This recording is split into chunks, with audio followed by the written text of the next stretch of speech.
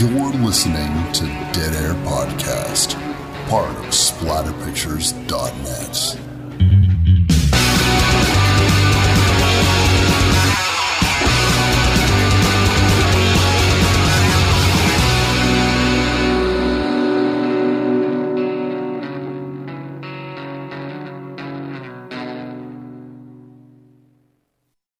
Hey everybody, it's Wes, Dead Air Knipe, here with... Typical Lydia. Typical Lydia, now and forever, or until I find someone better. Today we're talking about the 2009 direct-to-DVD slasher, The Hills Run Red. Lydia, so tell me your thoughts. Initial thoughts.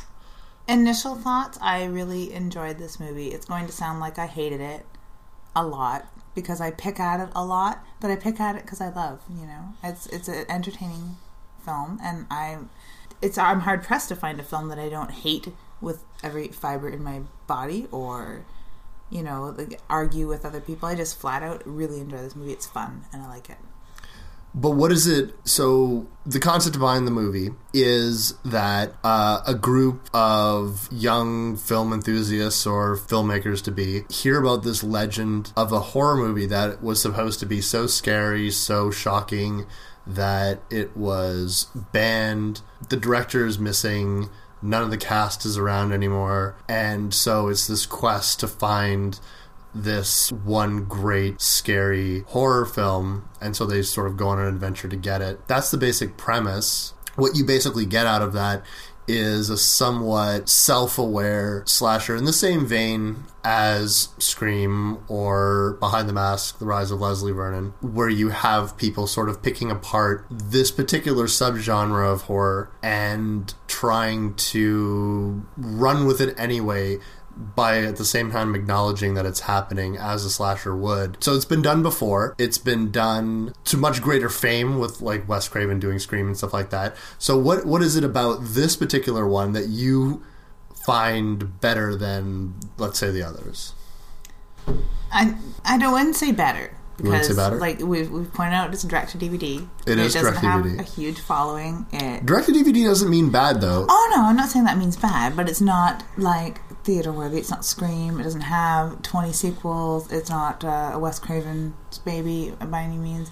But what I really, really like about it is it does, instead of just picking on the genre and straight up mentioning and name-dropping all these great horror movies, it sort of just pulls from them in a really like subtle way. Like you had mentioned that it was so gory it was banned or something, which feeds into the myth of Texas Chainsaw Massacre. Mm-hmm. How it was, drive-ins, people were throwing up in the aisles, and it was banned here and there, and it was too gory to be seen.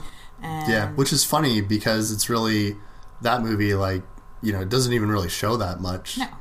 And but the title, the meat hook thing, it doesn't actually ever happen. But yeah, well, it depends what cut you see. But so Texas Chainsaw Massacre was definitely one of those things where it was the name, and then people just inserted their own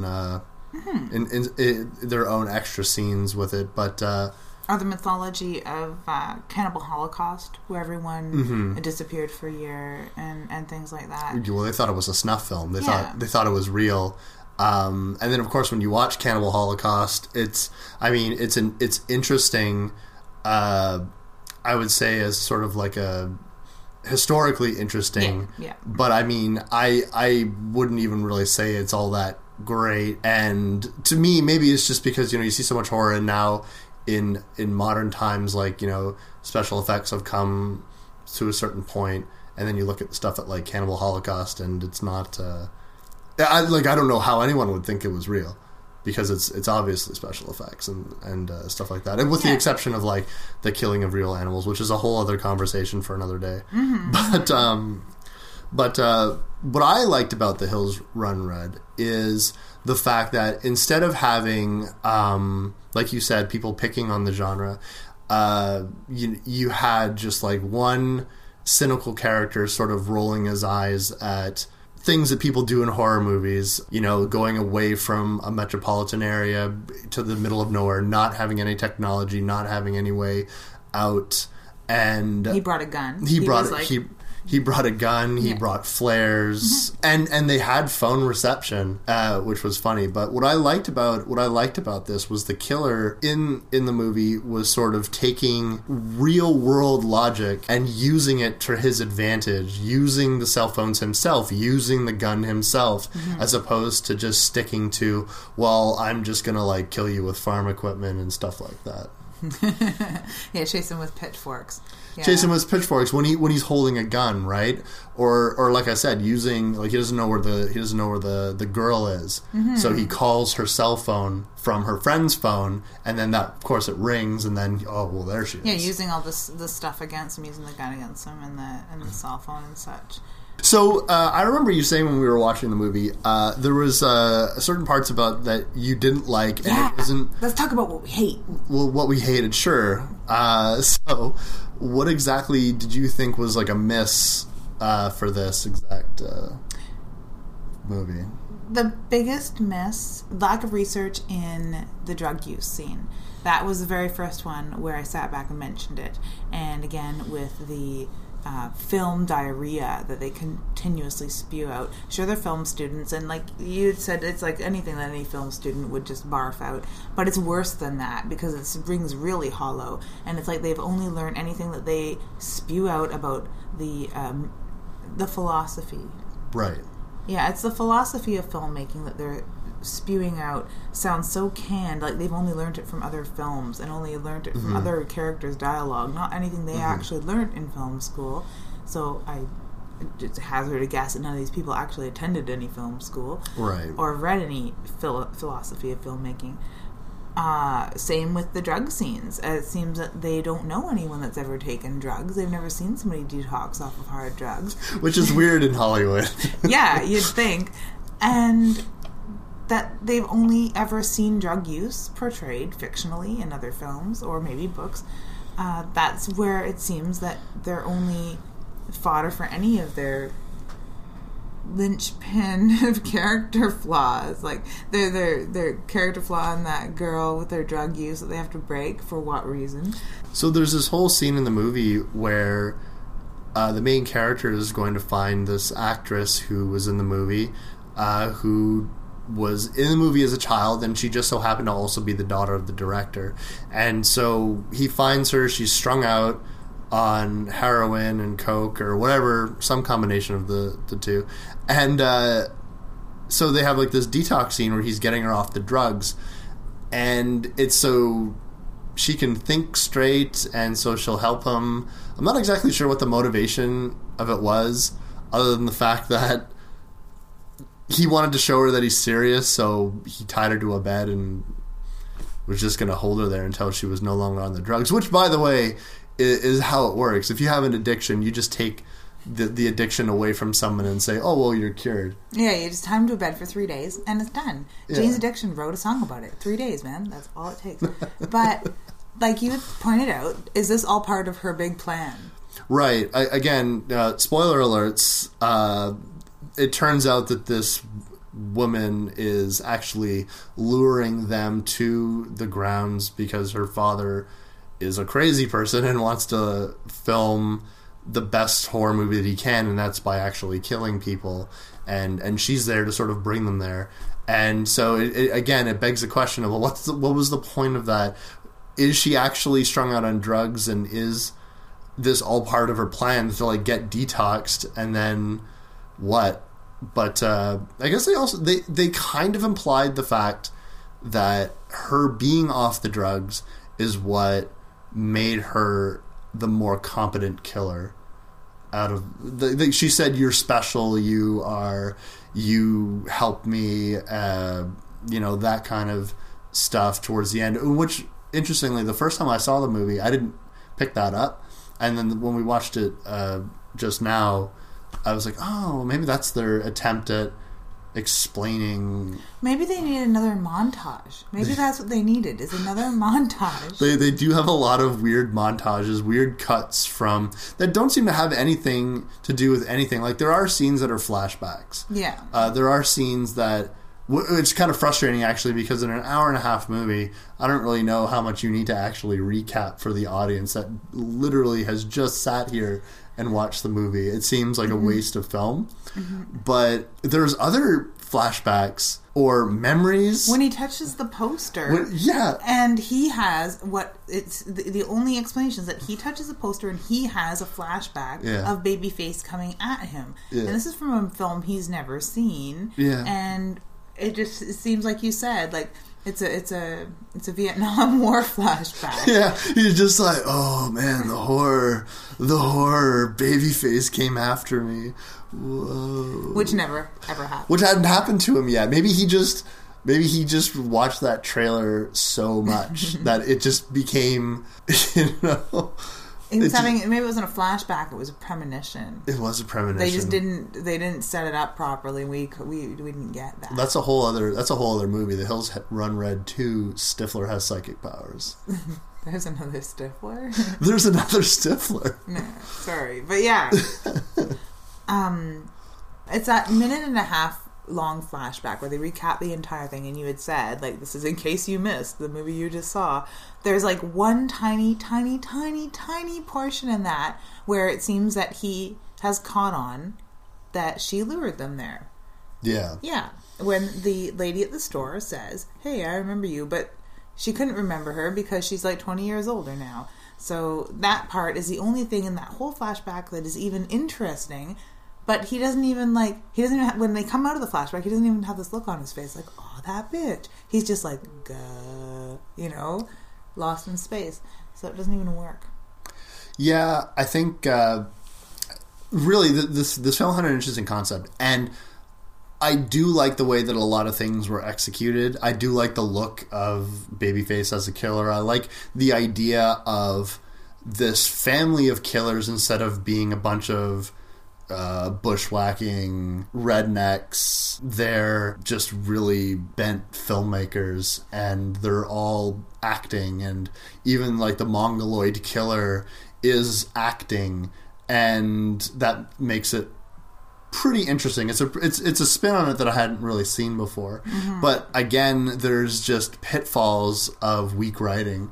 Yeah, where that, you know, diarrhea mythology and diarrhea filmmaking philosophy, and I use the word diarrhea a lot, but no, when Babyface breaks character is one of the most chilling points, but it's like a point. You had called me out on, like, talking about the strong women, the hot women, the hot women that are believably hot, not overly hot, they're believably hot.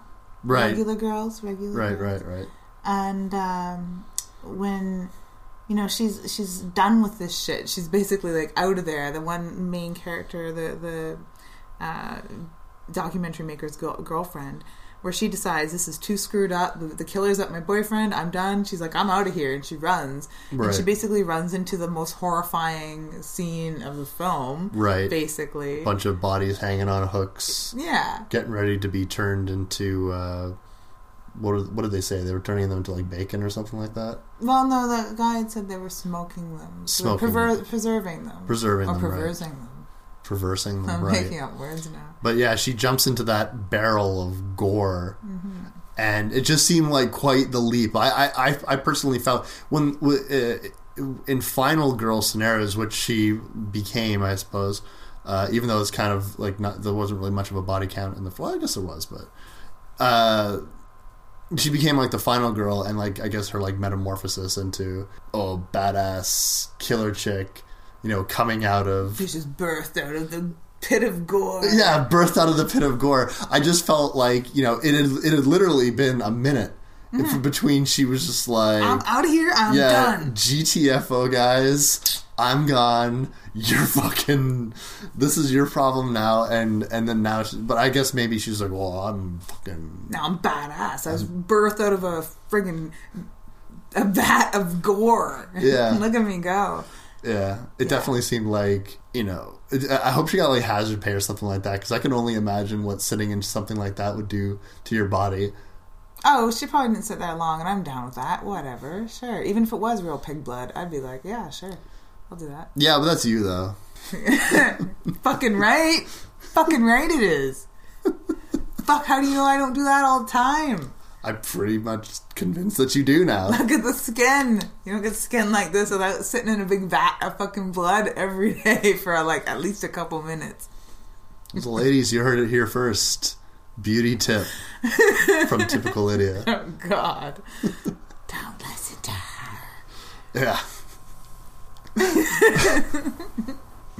I didn't know you were such a trendsetter. Elizabeth Bathory was doing it first.